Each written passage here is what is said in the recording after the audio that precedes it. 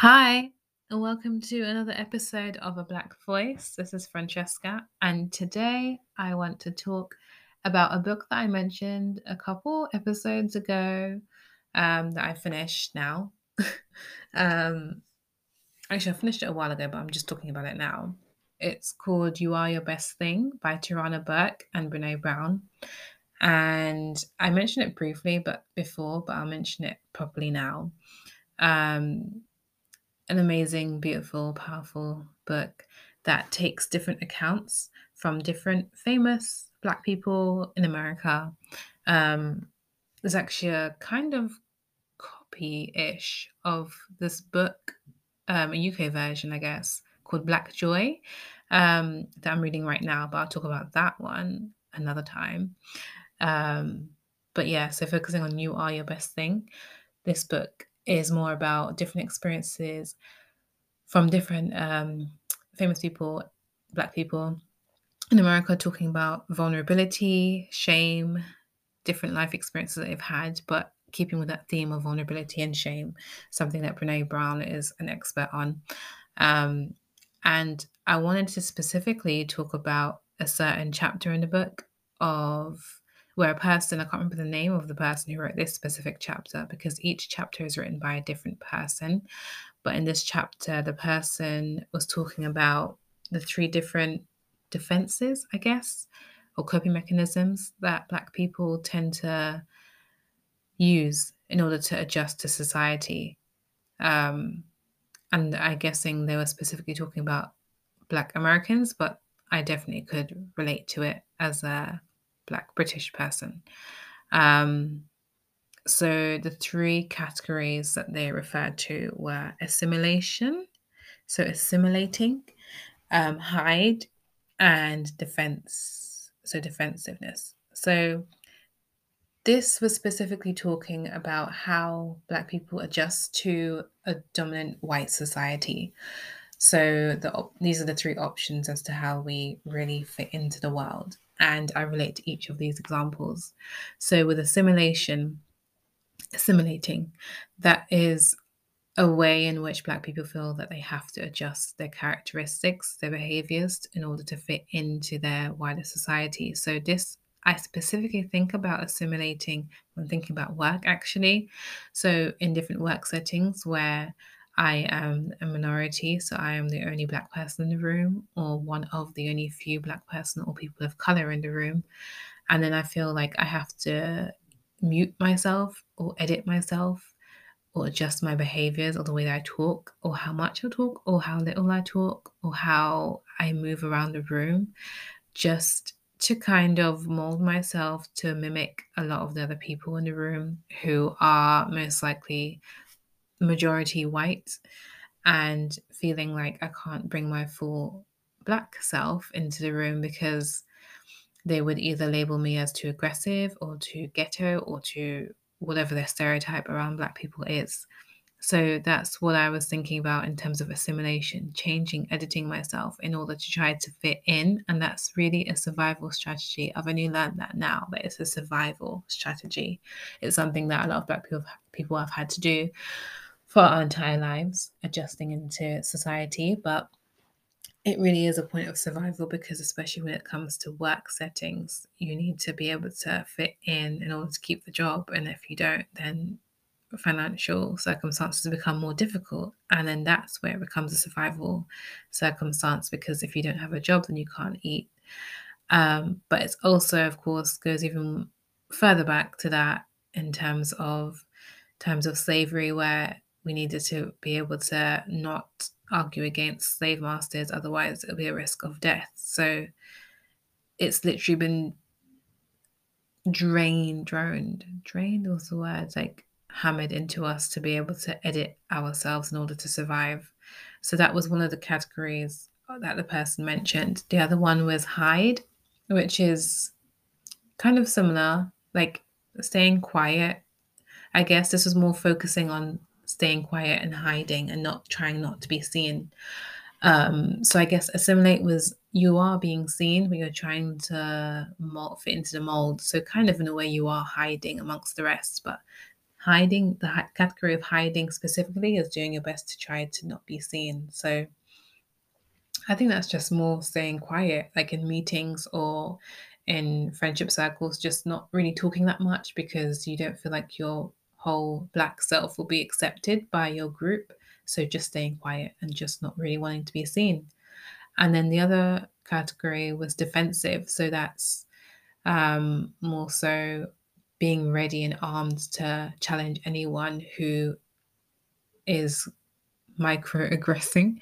So doing, how do you say doing? Like, is saying something that isn't a microaggression. So commenting on hair, which is a really common thing for Black women to experience, or any microaggression that involves something. So microaggressions are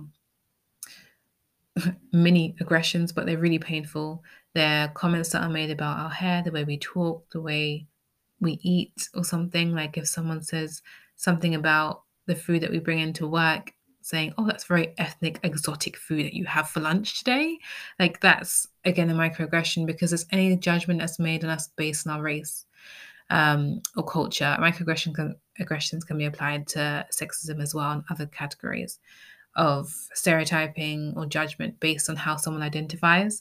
But the experience of it is like an aggression, an experience of an attack. Um, but yeah, so defensive strategy category is when we're always alert to those microaggressions and just ready to attack and fight back, to stand up for ourselves and be defensive.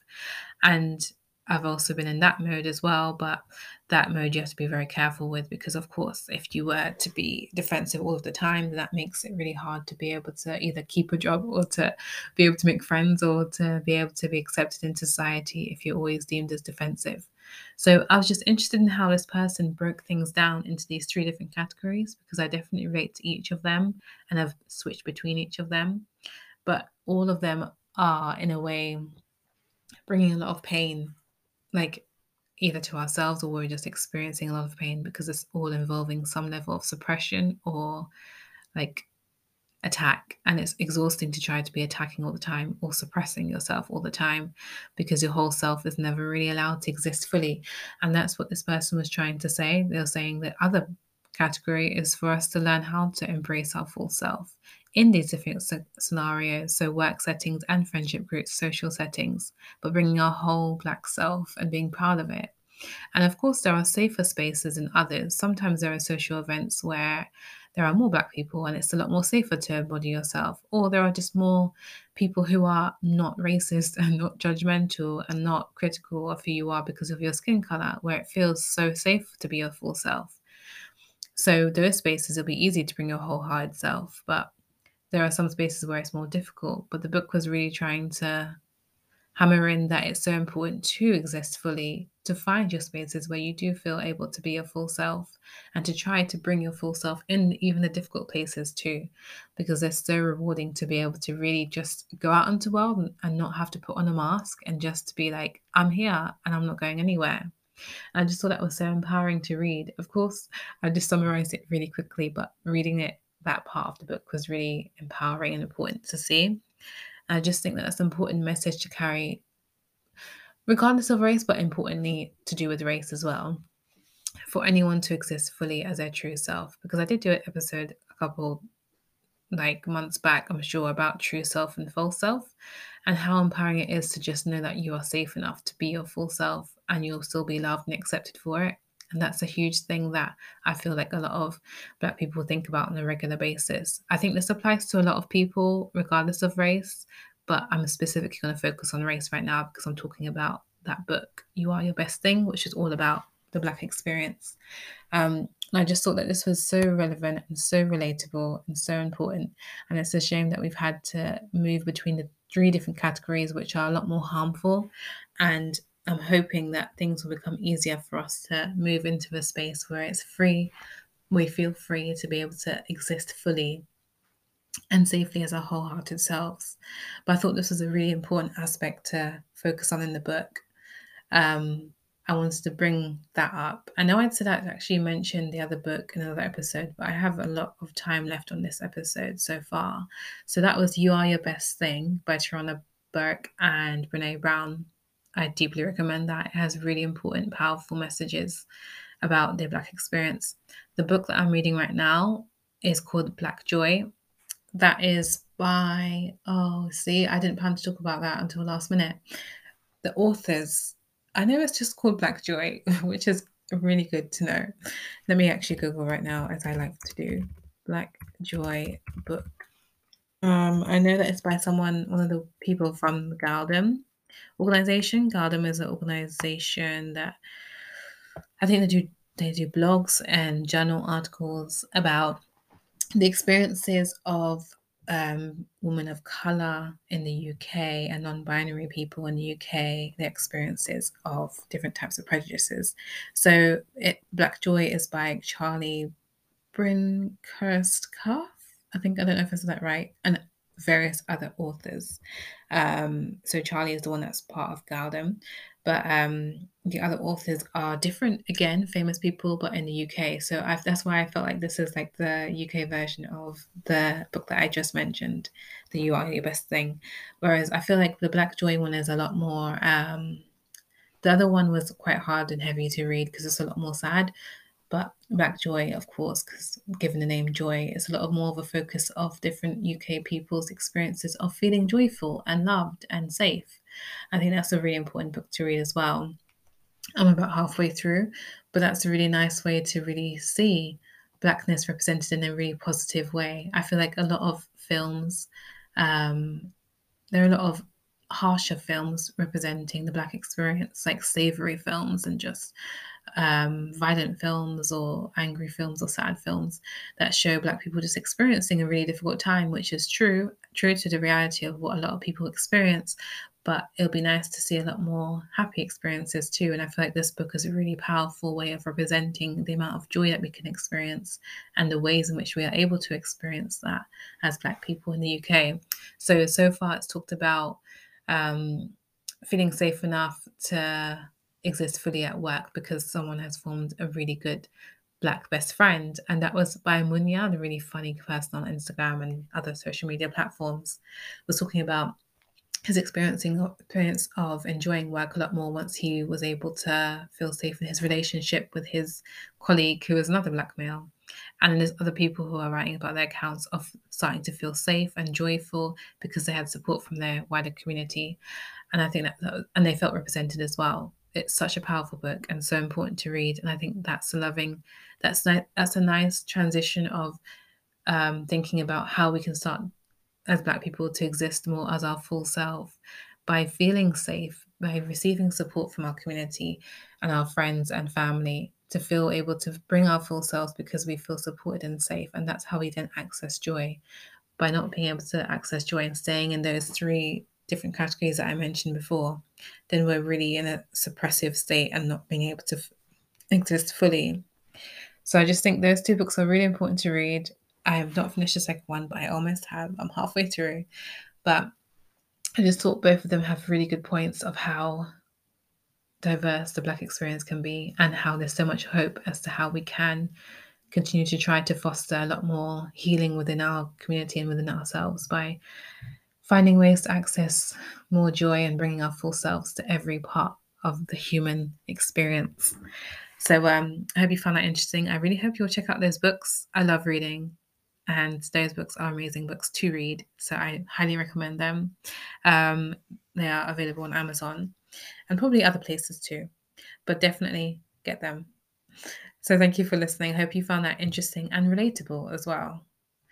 And I'll be back with another episode very soon. Bye.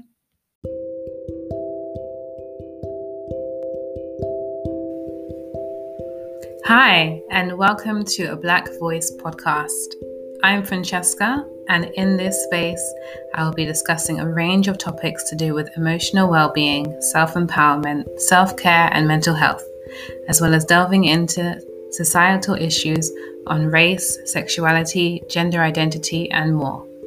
I'm happy to talk more about what I share in each episode with you. If you ever want to reach out to me through my IG page, as Instagram page, at a Black Voice. So that's spelled ABLA full stop CK voice.